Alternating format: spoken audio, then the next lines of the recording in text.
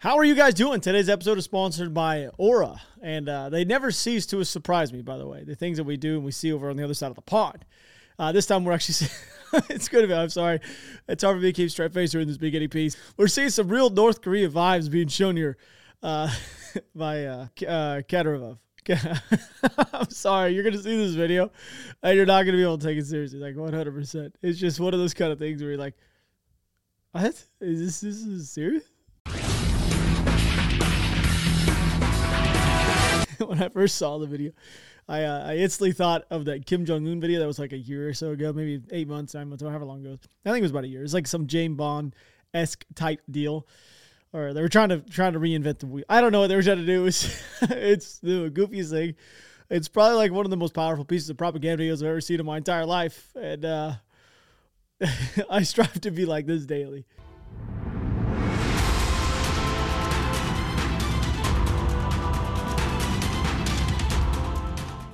Yeah, to me, seeing those kind of propaganda videos, just especially from that kind of guy, you know, not Kim Jong-un, but the other gentleman, seeing one from him give you guys an indication of just how out of touch they really are with like the understanding of what war really is like. I don't know. It's almost like he memed himself, but he wasn't trying to meme himself, and I don't know. It's just, maybe it's because they don't have access to actual military stuff, but like sitting there, it was either PKM or RPK. I don't remember what it was, which one it was, but he was holding it and he's just shooting it in circles. You're like, what are you doing? And what are the guys doing inside the cars, just driving and shooting in the air? That's like, what I was like, hold on. At the beginning, I thought it had to be like some meme, but then it goes on him like a sniper scene. He's like sitting there with something from like the 60s, like, all right, here we go. It's like something I'd use with my grandpa to go hunt, I don't know, deer. You know, like 1970s rifle, like, oh, we're here, we're ready, coming for you, like in the mountains. Okay, sure. All right, buddy. So, he needs to go back to tending his goats is what he probably needs to do. But currently, if you were wondering what it was like to be on the ground inside of Ukraine, you would get this, oh my God, we're in like a cold, wet swamp type of feeling or vibe.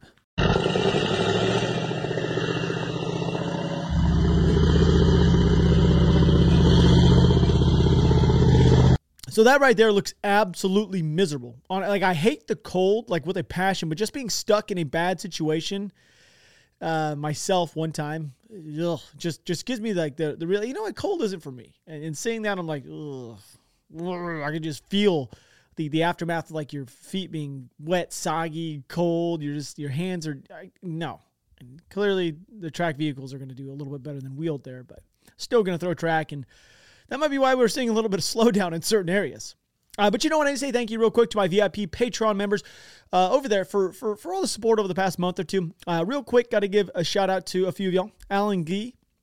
We got Brad R. Scholl, Dan Campo, Daniel White, Larry, Led Pelter, Mike Lucas, and C. Terrible. Seriously, thank you to all of you guys over there on the Patreon side of things. If you guys want to support, you guys can. Your support right now tremendously helps, since most of these videos are not monetized out the gate, and it costs me a good bait to keep this thing up and running. So if you guys want to support the channel, you guys can directly by heading over to the Patreon, which is always linked in the description. You guys get an exclusive video every single week, and all videos are ad-free. Thank you so much. Seriously, it helps out a lot. So the United States has actually stepped up and decided they will be handing over some Patriot systems to Ukraine, possibly. I think it's going to happen. I think it possibly already has happened, or it's in the process. It's going to get approved, okay? Which, of course, has ruffled some feathers of some of the guys who actually talk on TV over there for them, like in Russia. Not entirely sure how sending a piece of equipment over there that is used to I don't know, for defensive purposes only really changes the thing, but apparently it's crossing some sort of red line. Иван Павлович, а почему такая шумиха разворачивается вокруг патриотов? Почему Украина за них бьется? И как они могут повлиять на ситуацию на фронте? So we handed over the Hawk systems, correct? So which is I guess you say the predecessors to the Patriots. It's the one that replaced them, whatever. Or the Patriot replaced the Hawk. Okay. I'm going to say how well is the air defense right now over Ukraine? I would say it's doing fairly well, with certain gaps, of course, being which has to happen. It lets some, or not, it doesn't have to happen, but it has happened, which has let some missiles through. For the most part, roughly like 75% of everything that's shot into Ukraine or near the cities is shot down, and they do fairly well. Okay. And to dabble a bit on the Patriot system, he's talking about a tech from 2003 when he was trying to discuss it. That was roughly 20 years ago, 19 to be exact, almost 20. Think about this. The Russians Like, they want to let the world know, or let their people know, they have nothing to worry about. They have it under control. But I can guarantee you, just like the HIMARS, they have no way of getting around these things once they get into the country. There's no way for them to get around them. HIMARS has, we're going to hear here in a little bit about HIMARS again, and the Russians do think about this thing consciously, like, a lot. I mean, for God's sakes, think about it. The HIMARS has been able to accomplish a ton in a short amount of time just being there. There hasn't been one confirmed HIMARS destroyed as of yet, and it's been inside of country for at least, 5 to 6 months now? So some of you guys out there may have not had any issues with identity theft, but I myself have a decent story to tell you guys real quick. I one time was stuck on the Malaysian Airlines website after that plane went down a few years back. I think it was like a handful of years back. You guys remember that happened? Well, myself and I, Robert Turkla, I was shoved on the home page of that website as the guy who took it down.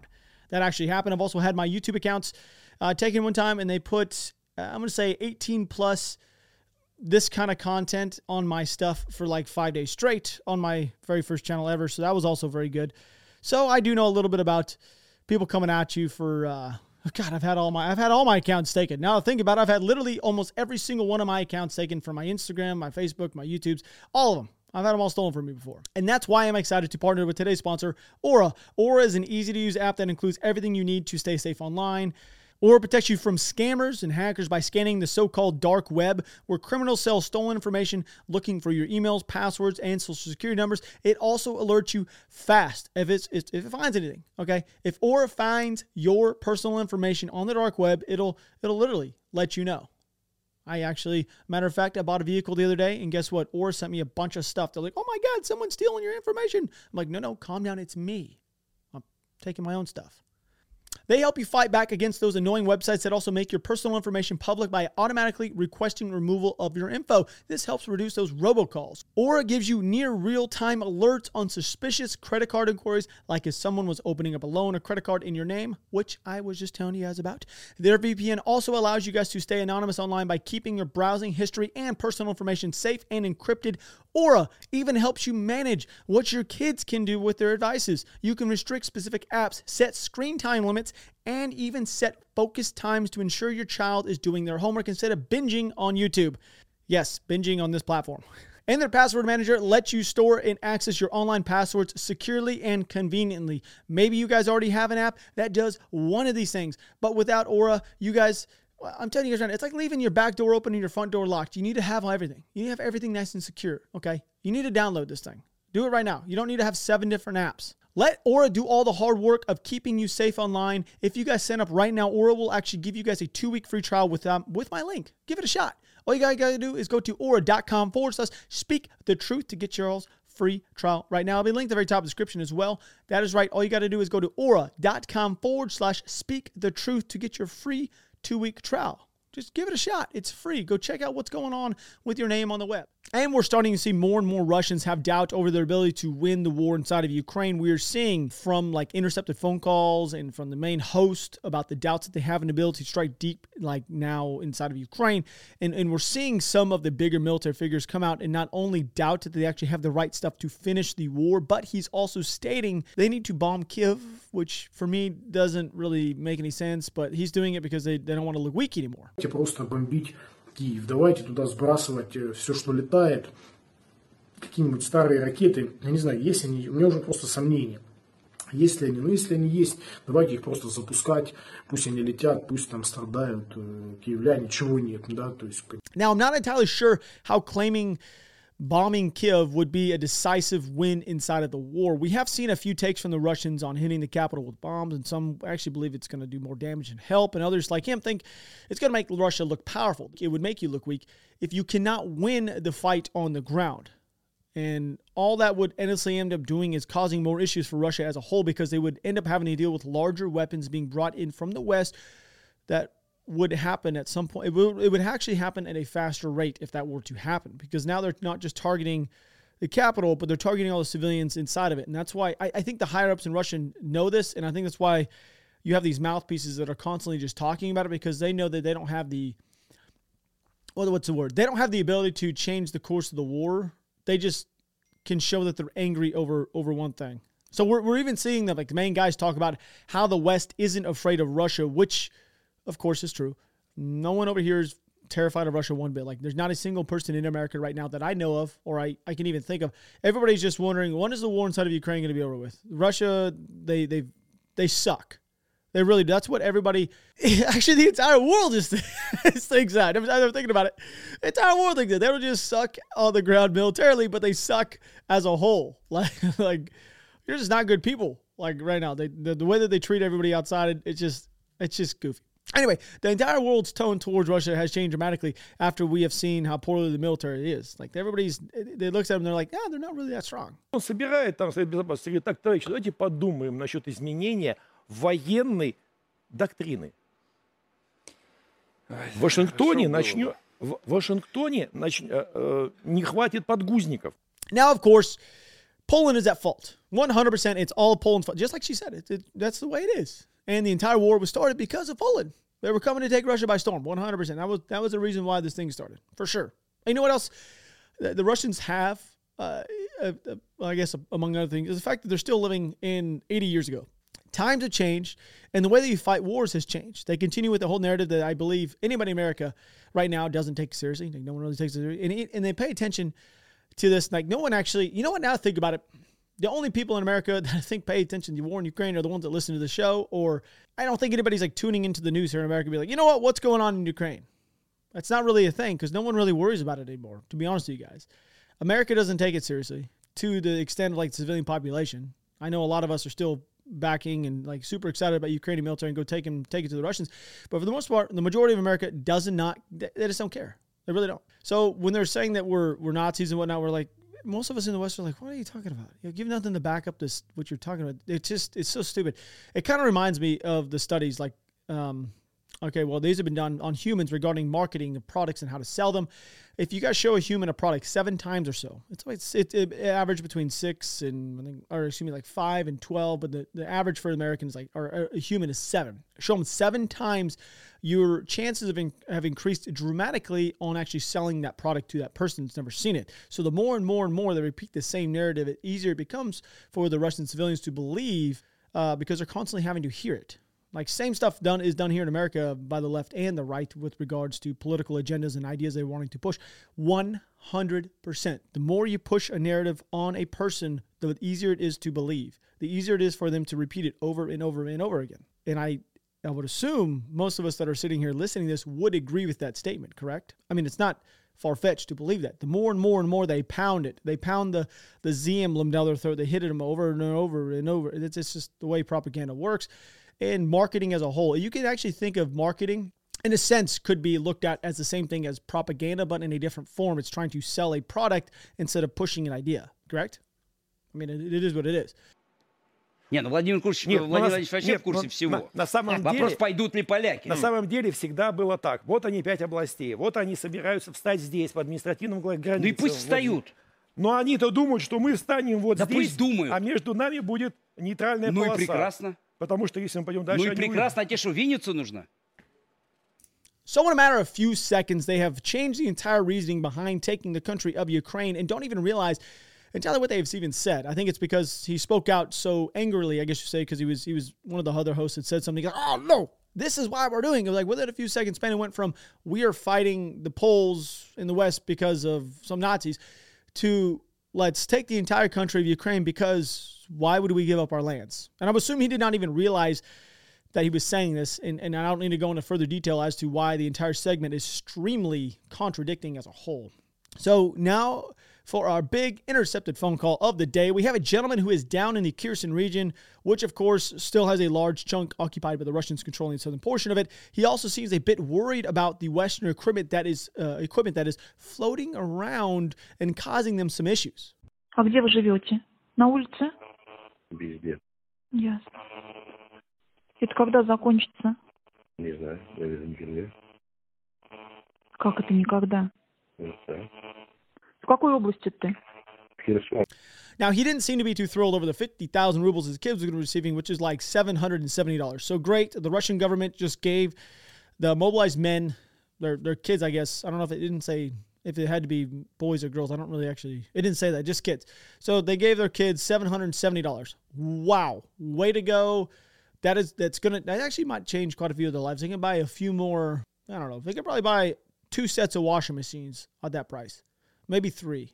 Depends on which ones they get. Maybe even a toilet, because there are some Russian families right now that actually don't have indoor plumbing. That is a true thing. Remember the lady that actually sold or gave her money to the Russians so they can buy drones, and she was going to use it to give herself her first indoor plumbing, and she was like 75. That was a pretty solid piece. Anyway, I would say that I'd be walking on pins and needles myself if I was down there in the southern region and had to think that HIMARS was going to be used against me at any point. Like, that would make me a little bit worried, right? Make you a bit worried. Now we're going to move on to some mapping, what's going on inside of Ukraine. On the ground, there is some movement from kind of both sides, I guess.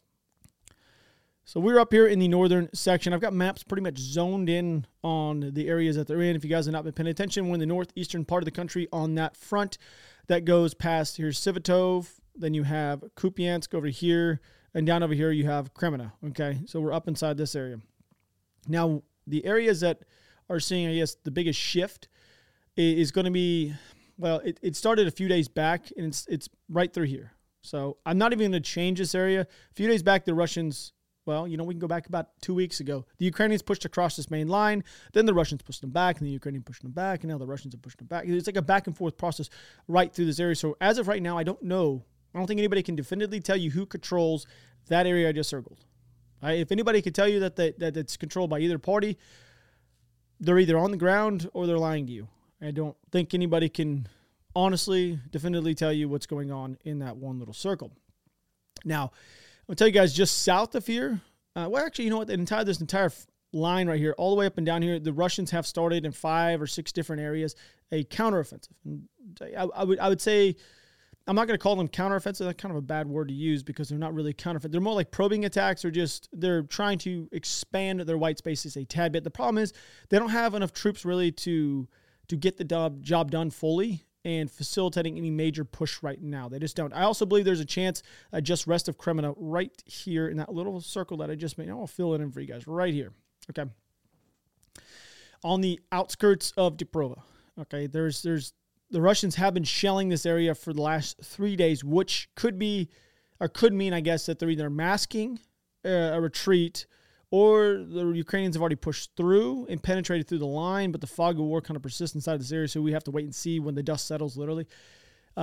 If it is the case, the Ukrainians have, in fact, busted through this area and are slowly seeing the outer perimeter of the Russian line actually collapsing.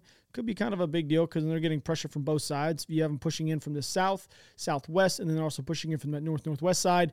They're causing the Russians, we know, have had to shift men all the way back around to this northeastern side of Kreminna itself to make sure that this supply route, this supply line, that's probably why, you know what, matter of fact, that is why we have seen them push back through that northwestern side of the city, because they shifted men and resources over there so they did not lose the railroad line that is over there, that is supplying all the men into Kreminna. You know, that's kind of crazy. I just now, as I'm sitting here making this, realizing why it is that actually happened. And I remember telling you guys that they shifted those men over in the previous episode. We're going to be shifting down to Bakhmut now. So we're down here in Bakhmut. So we're going to have 2 separate maps, okay, of Bakhmut for probably here on out. We have confirmation that Wagner mercenaries have entered the eastern outskirts of the city itself. So you're not going to be able to see it too well, but it's going to be right here. I have a close-up map we're going to shift to. You know what? We're going to shift to right now. So here is the area that I was just talking about, right there. Now we can see the entirety of the city of Bakhmut itself. The blue line is going to be your heavy fortified areas by the Ukrainians. Very clear, very obvious. Okay. Now, this area was lost, this one right through here, over the last 2 to 3-ish days, somewhere in there. And it was lost because the Russian/Wagner mercenary guys were dropping artillery, precise artillery and heavy artillery on the edge of this city. Now, I'm going to say that it's not all is lost, okay? Now, the eastern side of the city has somewhat fallen, okay, but the Ukrainians do have pretty heavily fortified defensive lines set up. They also have a natural barrier in place that will help them slow down the Russians if they somehow get through this first line. And the natural barrier I'm talking about is going to be, well, they have a couple of them. We have one right here, which is there's going to be a bridge there because there's water. Clearly, you can see it's kind of dammed up and made somewhat of a lake or just drinking water. And there's another one right here. So there's a couple little natural barriers the Russians are going to have to get through. Actually, there's quite a few inside the city itself. Look, there's one right here as well. There's another one right there. There's water that runs all the way down through here. So there is quite a few on the outer edge of the city, and that is kind of a big deal. It is harder to get stuff, especially right now. Think about it. When you're moving those equipment like we saw earlier, mushy, hard to get across. Once you get across, it's still going to be mushy. And then now you also have to worry about the fact that the Ukrainians still control all the high ground just north of the city. So the Russians are throwing everything in this area. We got to remember that. But this area right now is the most crucial area for the Ukrainians to hold. Is going to be on the find your words, the southwestern side of the city, which I think is going to be this area right here. It's not just specifically that area, but I'm going to say this line, okay? This line right here, Klishchica, okay? If they can hold this, the Russians then are not going to be able to clearly surround the city itself in a half circle and cut off any type of routes. Just because the Russians have entered the far eastern side doesn't mean they're going to take the city. The Ukrainians still hold the high ground. Remember that, on the northern side. So all this high ground on this northern side is maintained by the Ukrainians, so they can actually hit the Russian units with artillery if need be. Either way, it's not a good thing that the Russians have entered the portion of the city clearly, but it does not mean the end is near. Okay, so that's pretty much it. Now, outside of this area, the south area, you have Pavlivka. I'm not going to pull it up because it's not going to really change anything. But I'm telling you guys, the Russians weren't able to break through those lines down there. So Ukrainian defensive lines on the southern side of the city. So they decided to push around. They tried to bypass these positions and push all the way to the east and then go north. Didn't pan out. They were spotted either by a drone or by a person. I think more like it was a drone. Attempting to maneuver on the outskirts of the city, the Ukrainians then dropped artillery on this company-sized element that literally almost destroyed the entire company. All that element that was trying to move in the process. So that was not a good thing. So with all the cannon fodder I am seeing in the past month or so inside of Bakhmut on the southern portion of the country, I will not be surprised if the Russians do attempt another major mobilization of some sort here soon. The biggest problem they're going to have being is how they can outfit the men, and how are they going to outfit them? They don't have a lack of humans running around that giant country. They have a lack of being able to actually facilitate the correct stuff to win the fight. So anyway, I'm out of here. Do love you guys. Catch you guys tomorrow.